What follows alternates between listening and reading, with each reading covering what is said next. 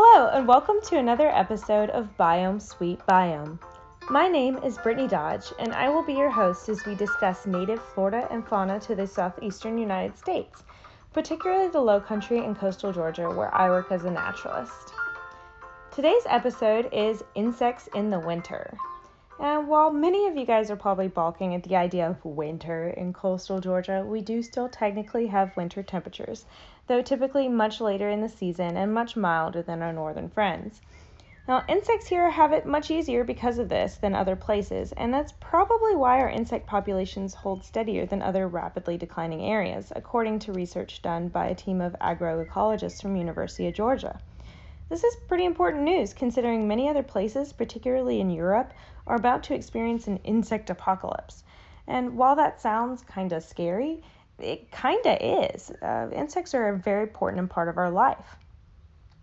So, what do insects do during the mild winters? Well, that answer is a bit more complicated. We'll discuss 3 different strategies insects take to beat the winter chills and answer a listener's question about your probably least favorite insect. So you've all probably heard about how bees keep warm in the winter by flapping their wings and staying inside of their hives, but there's actually a lot more at work here, and it takes a lot of dedication and sacrifice to get a hive through winter weather.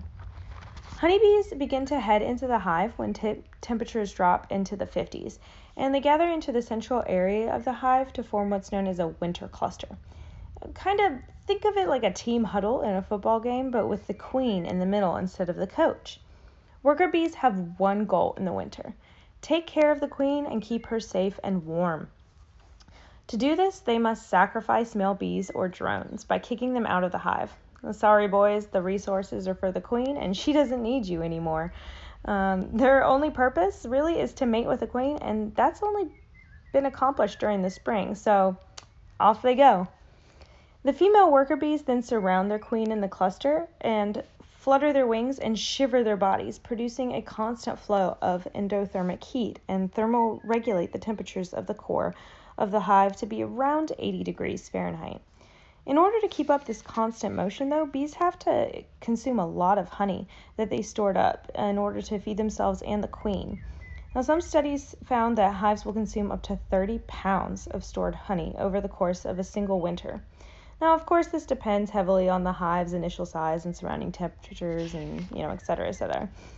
But what makes all this so fascinating is the coordination and self-sacrificing movements of the worker bees.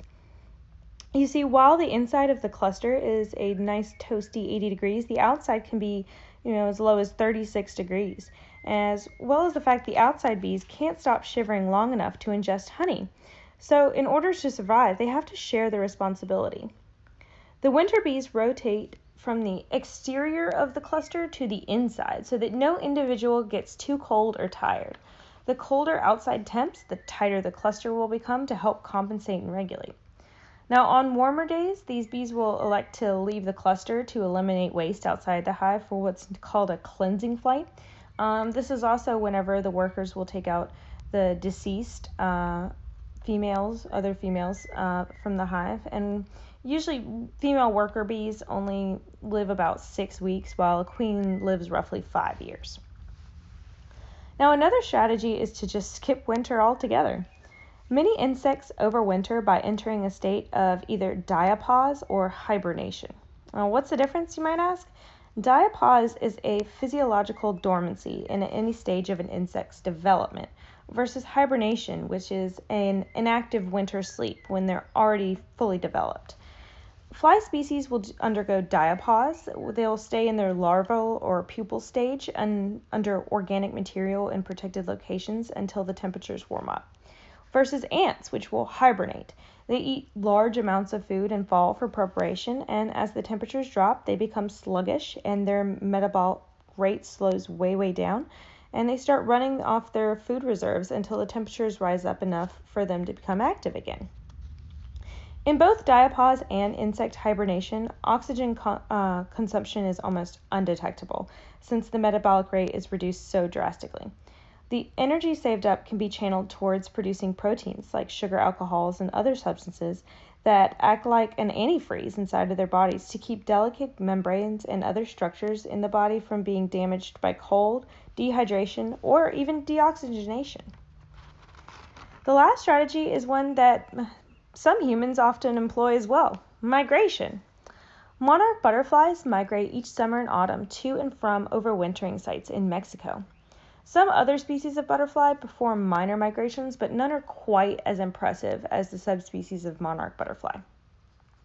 Millions of monarchs travel upwards of 3,000 miles, but unlike birds or mammals, what makes it so impressive is that many undertaking the journey will never return. It might take as many as 4 to 5 generations to complete the journey to their home from Mexico overwintering sites. The waves of monarchs heading north will complete their entire life cycles in just 5 to 7 weeks each. But when fall rolls around again, a super generation, especially of monarchs that come to live up to 8 months, will make use of the air currents to fly back to Mexico, a seemingly impossible feat for such a delicate-looking insect. Now, speaking of flying creatures, that brings us to our listener question, which comes in today from a local with a problem many of us outdoorsmen and women face in the coastal Georgia area. Why do we need gnats? They are so annoying. How are they important to our ecosystem? Well, sand gnats, or flies, are very common pests to our area. They are small flies, only about 3 millimeters long, and are brownish-gray colored with long, piercing mouth parts that are very well adapted to sucking blood from their hosts, which are often us. And like the mosquito, only the females actually feast on blood. The only way to help develop the eggs in a normal cycle is to actually consume the blood to help with the hatching process. Now, normally, and always for the male, sandflies consume plant nectar. So they are actually pollinators. There actually has been some research done by an international team of researchers that found sandflies have a strong preference for cannabis plants over all the other plant choices. Now, extracts or oils that smell like cannabis oils could possibly be used to bait sandfly traps in the future, but who knows? So do they contribute to our ecosystem? Absolutely. Now, a pest is really only categorized as a pest when an insect population becomes out of control or when natural predators cannot keep up with the birth rate of the prey.